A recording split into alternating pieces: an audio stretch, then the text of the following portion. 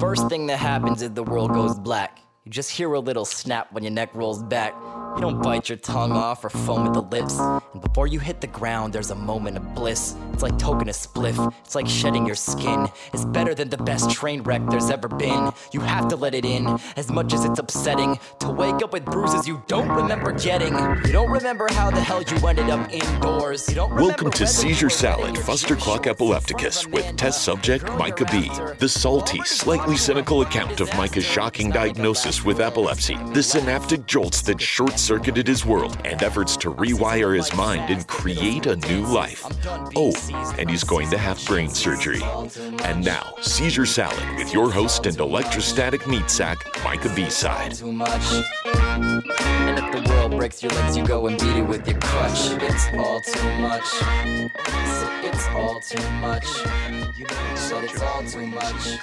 And if the world breaks your legs, actually, something I wanted to tell too is like, for those of you who have friends who are going through PTSD, any other neurological shit, or even like recent traumatic shit in their life, just remember that their emotions are so fucking up and down that if they snap or if they get all fucking stupid, weepy or whatever, it's probably not you.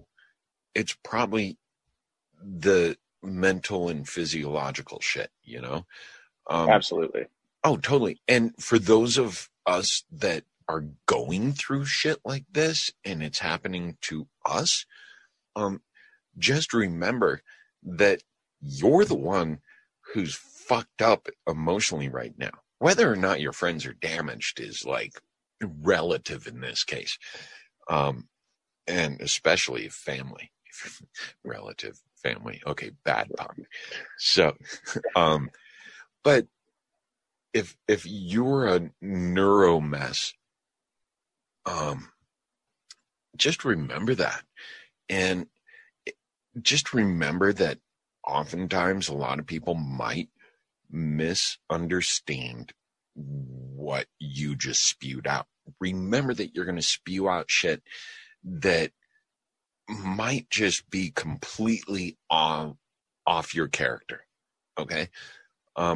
You've got to remember, as someone going through it, that most people are going to misunderstand, and you got to check yourself, or you got to follow up sometimes and be a little more self-aware than you would be otherwise, because your head's not right. So, I mean, it goes both ways. Everybody talks about somebody else understanding and stuff, and that's very, very important. In fact, I think that's prime. But at the same time,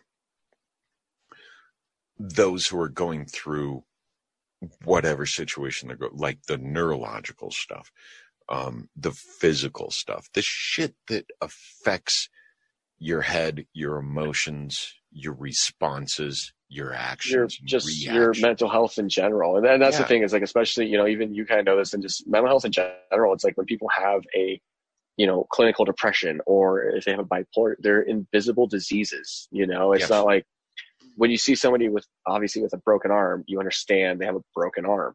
When you, but you can't tell, like when people are, sometimes you can't tell when people are depressed, you know, and it's easy to be out in social, you know. And I mean, like a big thing for me was a long time ago, I got diagnosed with high functioning anxiety. And basically, I never considered myself like an anxiety person or anything like that.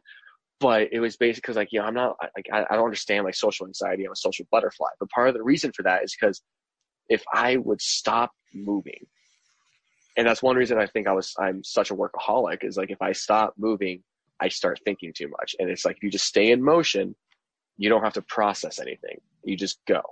You just keep going. Right. Unfortunately, you know, like as you do that, it's like you can think you're doing productive stuff, but you're having but overall, it's like I felt terrible because I was just like, I wasn't taking care of what was actually on my mind. I was just distracting myself. And it you know, and I'm still trying to work on that. And like, it's a struggle and stuff like that for sure. But it's one of those things where it's like, you can't see it. And I wasn't even aware of it until I started noticing like little things and then big things in my life started just falling apart. And I just wasn't dealing with the emotions in a healthy way. And I would lash out at people sometimes, just unintentionally. Maybe it'd be something small, but something that would just be like I'm usually a really laid back guy. Like I like to think I'm pretty calm, even though it's probably not true. But it was just, I'm usually measured in my responses. Let me put it that way. I usually try not to get snippy with people or anything like that. But there was times when I would just haul off and over like the simplest stuff. And then, I had to come back and I would just, it was really, I had to start noticing in my own self. I was like, why am I doing that? I was like, it's not necessary.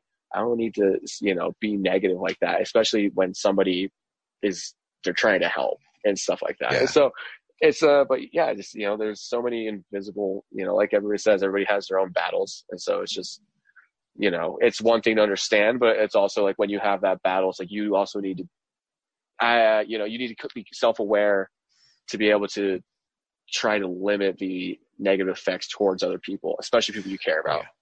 Oh yeah. And especially if you don't talk about it, it's hard for them to understand you.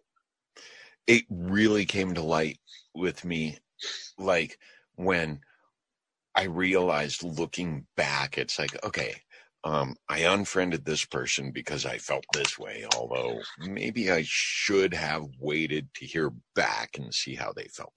I went off on this friend because I totally took what I thought they meant way too far.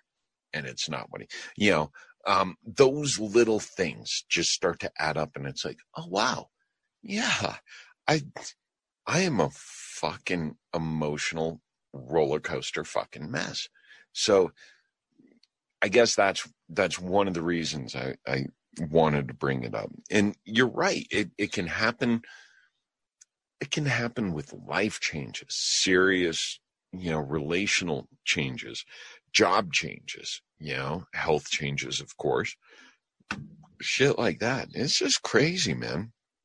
And it's kind of part of the whole thing that I think we've touched on off and on throughout the life of the podcast is the self-checking and self-awareness, Mm-hmm.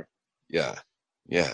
There's directions for this world aren't easy. There's a whole lot of asterisks and footnotes in this little material life game, Absolutely. Oh, totally. It's so crazy. But it's cool. It's a little adventure. Who knows if 100%. Oh God. You gotta live it. Yeah, I gotta live it. You gotta go through it. And, and like I said, I think it's also I think for so long, you kind of said, this material life. And I think a lot of that is for so long, I feel like people have been so focused on materialistic success. Oh, And I mean, you look at how many people that are like famously wealthy and, or like look at Robin Williams, one of the funniest people in the world, committed suicide because of depression.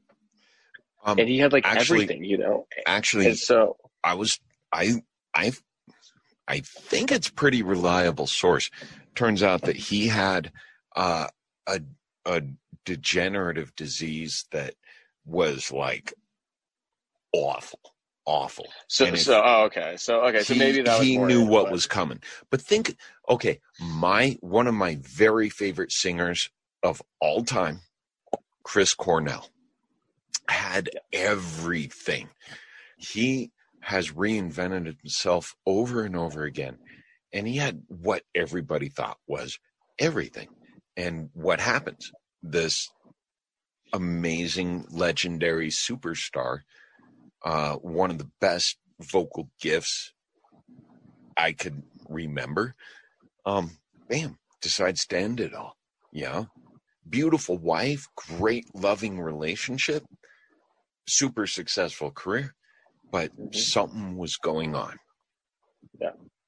Yeah, absolutely. And like the sad part is like there's so many cases of that where it's just so I think for so long people chase like materialistic success, and even outside of the musical world, you go into like CEOs. How many like have you heard of corporate executives that have all these like mental health issues, or it comes out and when it does come out and stuff like that? And so it's just one of those things where I think now it's just people were chasing materialistic stuff for so long. And I think again, like, just a difference in thinking where now it's like, there's more.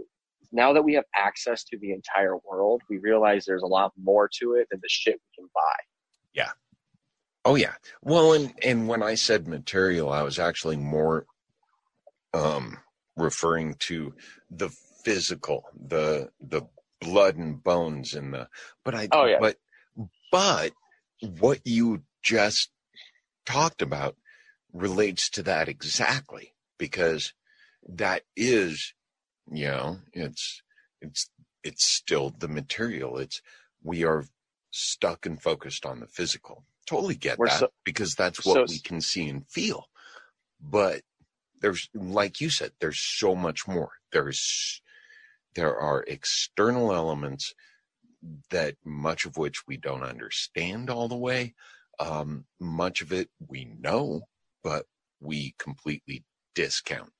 So absolutely. Oh, totally. Mm-hmm. And so, what do you think? I had a train of thought, then I lost it. That happens a lot. So how do we do dabs and hungover? So it's the bummer. Hurting in the kill bills. This is to my sick kids. Time to flip this shit. Depakote, Adderall, Ritalin, Pixie sticks. I don't give a fuck what you're riding to the setting sun. Use it as a weapon when it's said and done. It's all too much. Seizure Salad, Fustercluck Epilepticus is produced and hosted by Micah Ball. The song Seizure Boy, courtesy of Watsky and used with permission. Find more great music and poetry on his website, georgewatsky.com. Original logo painting by Brent Olson of Olson Studios. High-resolution MRI image of Micah's brain provided by the Rockstar Lab techs at UC Health Neurology in Denver. Follow our podcast, like our Facebook page. Whatever floats your boat, just keep listening. And join us again soon for another episode of Seizure Salad. Until then, unexpect the expected, and remember that it's all in your head. You ever had a grand mal seizure in gym class? That whiplash back when life was dishing out pimp slaps? Fed up and we've all been better, but I'm set to step up, never let up, cause the fall is just a setup now to get up. Regret I'll never get the